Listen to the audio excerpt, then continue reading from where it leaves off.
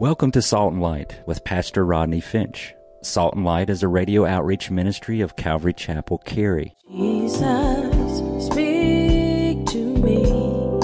Open your word and reveal your heart to me. Salt and Light is a series of verse-by-verse studies through the Bible, focusing on its practical application to our everyday lives. Salt and Light is recorded live at Calvary Chapel, Cary in Apex, North Carolina.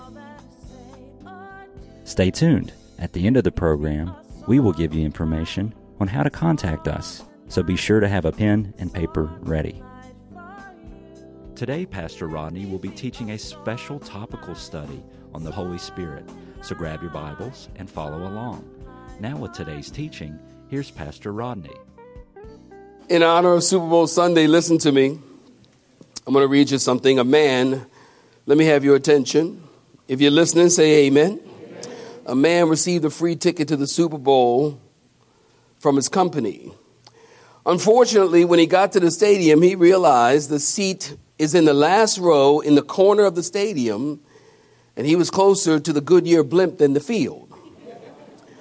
About halfway through the first quarter, he noticed an empty seat 10 rows off the field, right on the 50-yard line. He decides to take a chance and make his way through the stadium and around the security guards to the empty seat.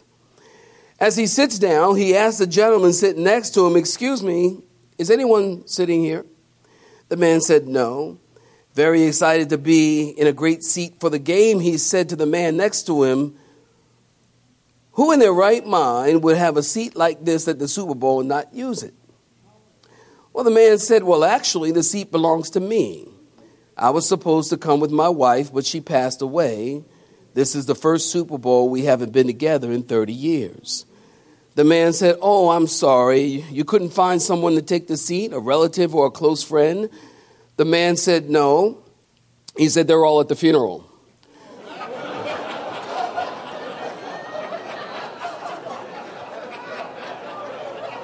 Oh, my goodness. Copies available at the service. This is really good. Thank you. Thank you, 7 people over there. That's really good for the Super Bowl Sunday. Other than that, it's not so great. Okay, fine. So, you ready to hear the word? Say amen. If you've been with us, you know that we are in a series of teachings titled How to Live and Walk in the Spirit. So this morning, we're going to talk about there's a war going on. I want you to get your pen, get your pad, get your heart. There's a war going on. And it's not a war between the United States, Russia, and Ukraine. It's a war between the flesh and the spirit. Anybody know what I'm talking about? A war between the old nature and the new nature. Let me give it to you early. The one that wins, in terms of the old nature, new nature, the one that wins is the one you feed the most. So I've titled this sermon, Walking in the Spirit, Part 1. Obviously, Lord willing, we'll talk about Part 2 next week. Walking in the Spirit, Part 1. We'll look at 2 texts individually this morning. We'll look at Galatians chapter 3. Did I tell you I'll turn to Galatians 3? What did I say? Galatians 3 and 5. Galatians 3 and 5. Y'all got to forgive me this morning. Is it all right? Galatians chapter 3, we'll look at verses 1 through 3, and then we'll come back and look at Galatians 5, 16 through 25. That being said, Galatians chapter 3, and we're looking at verse 1. Galatians 3, verse 1, you at home. Galatians 3, verse 1. If you're looking at verse 1, Galatians 3, say amen. "O foolish Galatians," Paul writes, "who has bewitched you that you should not obey the truth, before whose eyes Jesus Christ was clearly portrayed among you as crucified? This only I want to learn from you. Did you receive the Spirit by the works of the law or by the hearing of faith? Are you so foolish, having begun in the Spirit?" Somebody read this with me. "Are you now being made perfect by the flesh. Stop right there. Give me your attention. The book of Galatians, it is a wonderful, wonderful book. I actually struggle not to teach Galatians often because it is a wonderful book. Somebody once said that called the book of Galatians the Declaration of Independence of Christian Liberty.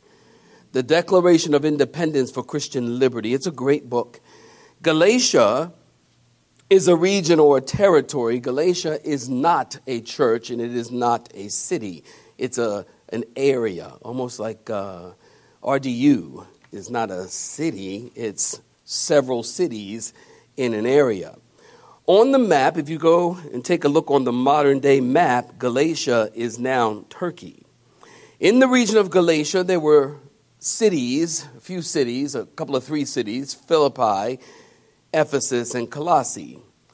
In that day, people from Galatia were considered country bumpkins because, or backwoods people, if you will, ancient hillbillies, if you will, because they were uneducated. Doesn't mean they were. It's just what the culture during that time thought of them. And because they were uneducated, they were kind of country folks that just didn't have the humanistic modern day philosophies of the ancient world. Who cares? But they called them hillbillies, and they again was uneducated. Well, in Galatians chapter 3 and verse 1, Paul says, I want you to look at verse 1. Would you look at it? Paul says, "O foolish Galatians." Other translations read verse 1 like this. The New English Bible, "You stupid Galatians." The Amplified Bible, "Oh, you poor, silly, thoughtless, unreflecting, senseless Galatians." The Phillips translation, "Oh, you dear idiots." I don't say that. That's what the translations say. Go look it up for yourself. Paul says, "You poor, silly, thoughtless, unreflecting Galatians." There's one thing, Paul says, go ahead and look at it. One thing I want to find out from you.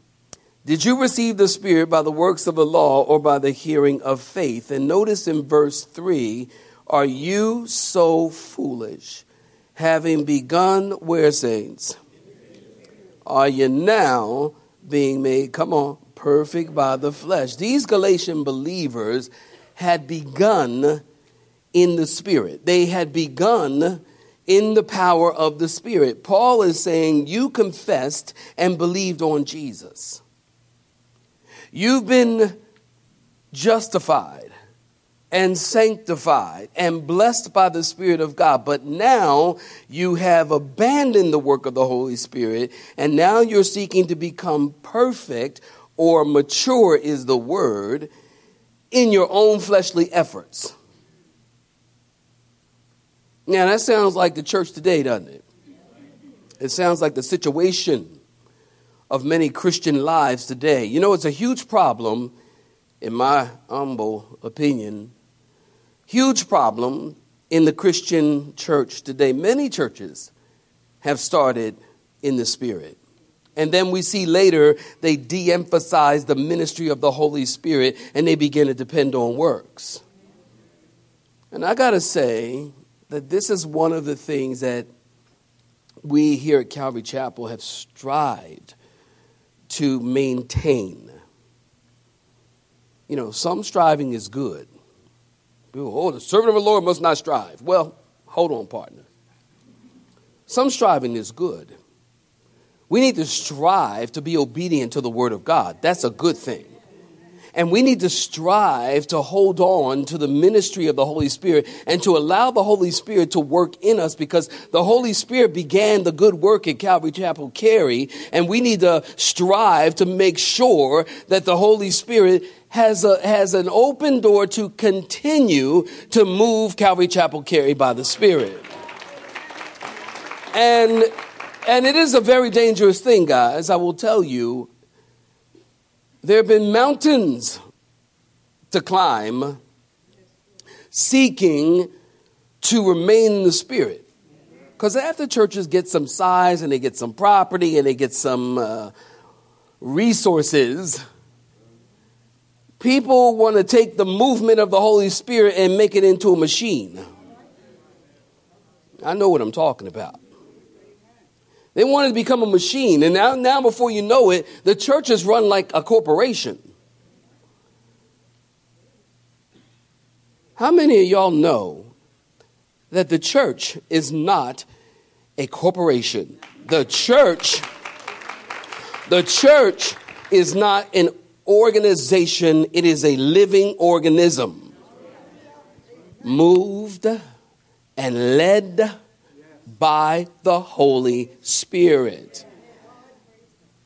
And just like a church has to be mindful and a pastor has to be mindful, you have to be mindful in your own life that you who began in the Spirit, you think you're going to be made perfect in the flesh. All of a sudden, you couldn't help yourself before the Spirit. You can't help yourself now. Come on, wave at me. Just wave at me. You can't help yourself. We need the Spirit of God.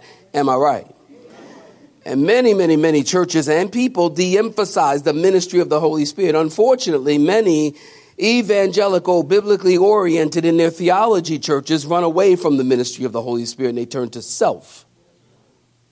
Psychology and therapies and humanistic treatments have crept into the church. And I say this, and some of you won't like it, but you're going to be all right. Am I right about it? You're going to be all right. Listen to me. Any humanistic idea, any therapeutic idea, any pragmatic idea that attempts to change a Christian's behavior, you are eliminating the Holy Spirit. I told some of y'all wouldn't like it. I told you that. I told you didn't like it. So when we start to go to the world and we start to go to,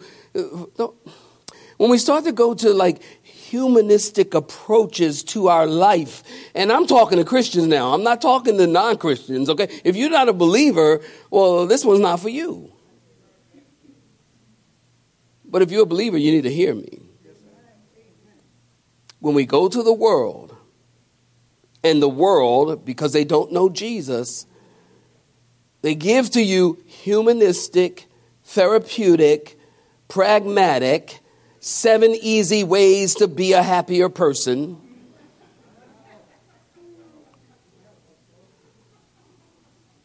You're eliminating the work of the Holy Spirit. And Paul is saying, you began in the Spirit. Why are you seeking to be made perfect in the flesh? Or in this case, in the context, going back under the law. So you're moving away from the righteousness that was given to you and provided for you by Jesus Christ. But you go back under the law. This is what they were doing. Because there were false teachers, and there are false teachers in every age, who were coming into the church saying, yeah, well, Jesus and all that. Careful, people, when people go, Jesus and all that. Yeah. I mean, I get it, Jesus. And they were coming in to the church. Now, keep in mind, these were uneducated people. And that's why I told you that, because they really didn't know. And Christianity had just been born.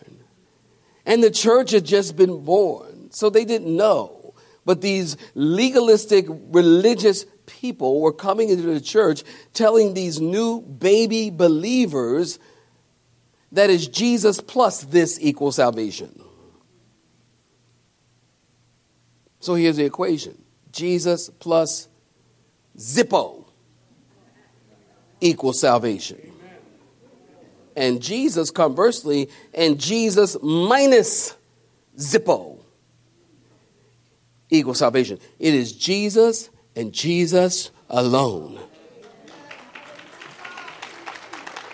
Don't let anybody put you on a legalistic work trip. So here these unsuspecting believers are now seeking to move back under the law. And Paul says, listen, I want to know from you guys, did you receive the Spirit by the works of the law or by the hearing of faith? The only way to be perfected in the Christian life is by the Holy Spirit. It's not something that you can engineer on your own. Which then made me think of Jeremiah chapter 2 and verse 11. Jeremiah chapter 2 verse 11 reads, has a nation changed its gods, which are not gods? But my people have changed their glory for what does not profit. Be astonished, O heavens, at this, and be horribly afraid. Be very desolate, says the Lord, for my people have committed two evils. They have forsaken me, the fountain of living water, and they've hewn for themselves broken cisterns that cannot hold water. God is saying to Israel, you have forsaken the fountain of living water, and that is your first evil. And your second evil is that they had hewn for themselves broken cisterns that could not hold water. In other words, God is saying to them, they had God in fullness. They had the fountain of spiritual life when they started out, but then they turned from him to cisterns, which is not a source of anything. A cistern, what is that, Pastor Rod? A cistern is just a container. This cup could be a cistern, but that's all it is. It just is made of clay. Oh, this is nice. Just made of clay. So God is saying to them, you're turning to a container, and might I add, a broken container at that. It's foolish to be a Christian and turn from the fountain of living water, right? Turning away from the indwelling of the Holy Spirit is to turn to broken cisterns. And if you want spiritual life, and if you want spiritual power, you have to live in the Spirit. With that, Galatians chapter 5. Very practical here. Galatians chapter 5, very practical portion of Scripture. Everybody good? You're still good? Say amen. Now look at verse 16. Galatians 5:16. Paul the apostle writing. I say then, can you just read verse 16 with me? Walk in the Spirit, and you shall not fulfill the lust of the flesh. For the flesh lusts against the Spirit, and the Spirit against the flesh. And these are contrary to one another, so that you do not do the things that you wish. But if you're led by the Spirit, you're not under the law. Now the works of the flesh are evident, the works of the flesh are evident, obvious, which are adultery, fornication, uncleanness, lewdness, idolatry, sorcery, hatred, contentions, jealousy, outbursts of wrath, selfish ambitions, dissensions, heresies, envy, murders, drunkenness, revelries, and a lot of stuff. Y'all looking at it? And the like, of which I tell you before, just as I also told you in time past, that those who practice such things will not inherit the kingdom of God. But the fruit of the Spirit is love, joy, peace, long-suffering, kindness, goodness, faithfulness, gentleness, self-control. Against such there is no law. And those who are Christ have crucified the flesh with its passions and desires. And in verse 25, somebody come on, read it with me. If we live in the Spirit, let us also walk in the Spirit. So stop right there. Look at verse 16 again. As Paul the apostle says, I say then, walk in the Spirit, and you shall not fulfill the lust of the flesh. Now, guys, this couldn't be more clear.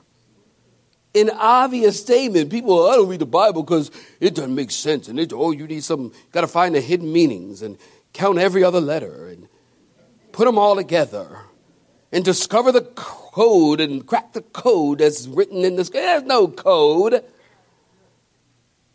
Stop it. This couldn't be more clear. Walk in the Spirit and you won't fulfill the lust of the flesh. You won't walk in the flesh if you walk in the Spirit. Simple, people. Now notice Paul doesn't say walk after the Spirit. Couldn't read what the Bible doesn't say, or not understand what the Bible doesn't say. The Bible doesn't say walk after the Spirit. The Bible doesn't say walk with the Spirit. The Bible says to walk what? In the Spirit. So if the Bible tells us clearly to walk in the Spirit, then we need to know what it is. and what it is not. So what does it mean to walk in the Spirit? Write that down. What does it mean to walk in the Spirit? To walk, the word walk, is in the present tense command in the Greek language, and it implies a constant step-by-step pace, progress, walk, and keep on walking. It implies taking a series of small steps in the same direction over a long period of time. To walk in the Spirit means letting your conduct be directed by the Holy Spirit, making progress in your life by relying on the Holy Spirit to guide every part of your life. Let me say it again. Walking in the Spirit means letting your conduct be directed by the Holy Spirit, making progress in your life by relying on the Holy Spirit to guide every part of your life. Walking, you know this, is slow, right? Compared to driving or running or flying. Walking isn't very flashy, huh?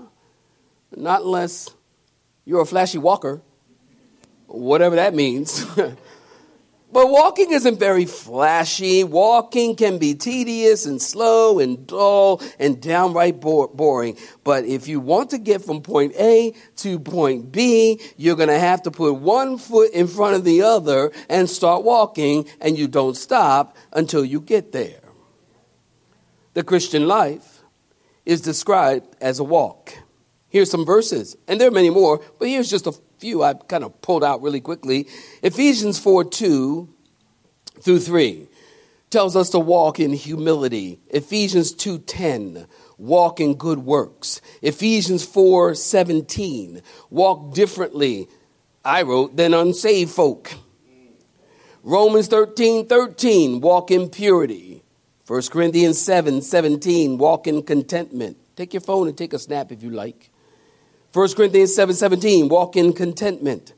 2 Corinthians 5:7, walk in faith. 2 Thessalonians 3:6, walk separated lives. 3 John 3:4, walk in the truth. And there are many, many, many other verses. I'll tell you a little secret. Look at me very closely. You at home, listen to me closely. A little secret that I want you to tell everybody. Amen. The key to walking in the Spirit, listen, this is very important. The key to walking in the Spirit is controlling your mind. Now, I have a Pentecostal background. I come from Kojic, Church of God in Christ. And I know for many, many years of my Christian life, I thought walking in the Spirit meant that the Spirit of God just kind of takes over your life and makes you do what He wants you to do. And walking in the Spirit and talking about spiritual things was a very mystical thing. Anybody know what I'm talking about? Mystical meaning I didn't know what it was about. And I don't think the people who were talking about it quite honestly knew what it was about. Amen. So it was very mystical and nobody understood it. And I don't even know that I ever got sound teaching about walking in the Spirit. Anybody know what I'm talking about still? Okay. And now, as many years have now gone by, I know and I have learned not only what I know and what I've learned, but I know the Bible teaches very clearly that walking in the Spirit is about controlling your mind. Now, we're going to come back to that in just one second. In verse 20-21, we have a list of the works of the flesh, which is a result of not walking in the Spirit. Idolatry, sorcery, hatred, contentions, jealousy, outbursts of wrath, selfish ambitions, and the like. Paul says, and the like. That means, and anything like all this. Any fleshly behaviors like any of this. Paul says, this is the result of not walking in the Spirit. Now, very important again. Verses 20-21. Can you write this down? Verse 20-21 are symptoms of a greater weakness. Verses 20-21 are symptoms of a greater weakness. The mind All sin starts with the heart and with the mind. So if that be the case, I'm going to develop that in just a second. But if that be the case, then all of these things, idolatry, sorcery, hatreds, contentions, jealousies, and all of these things are a result of an uncontrolled mind and an uncontrolled heart. All sin starts in the mind and in the heart. It was Jesus who said that in Matthew chapter 5 and verse 28. Jesus, don't you remember, he said, but I say unto you that whoever looks at a woman to lust for her has already committed adultery in their heart. You have been listening to Salt and Light, a radio outreach ministry of Pastor Rodney Finch and Calvary Chapel, Cary, located in Apex, North Carolina. Join Pastor Rodney Monday through Friday at this same time.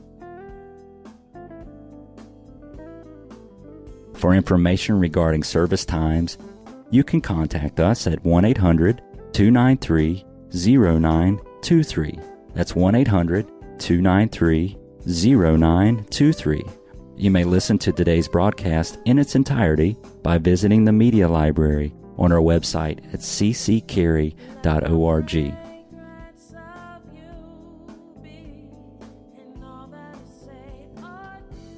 We would like to thank you for tuning in to Salt and Light and pray that you have been blessed. Until next time, may you be salt and light.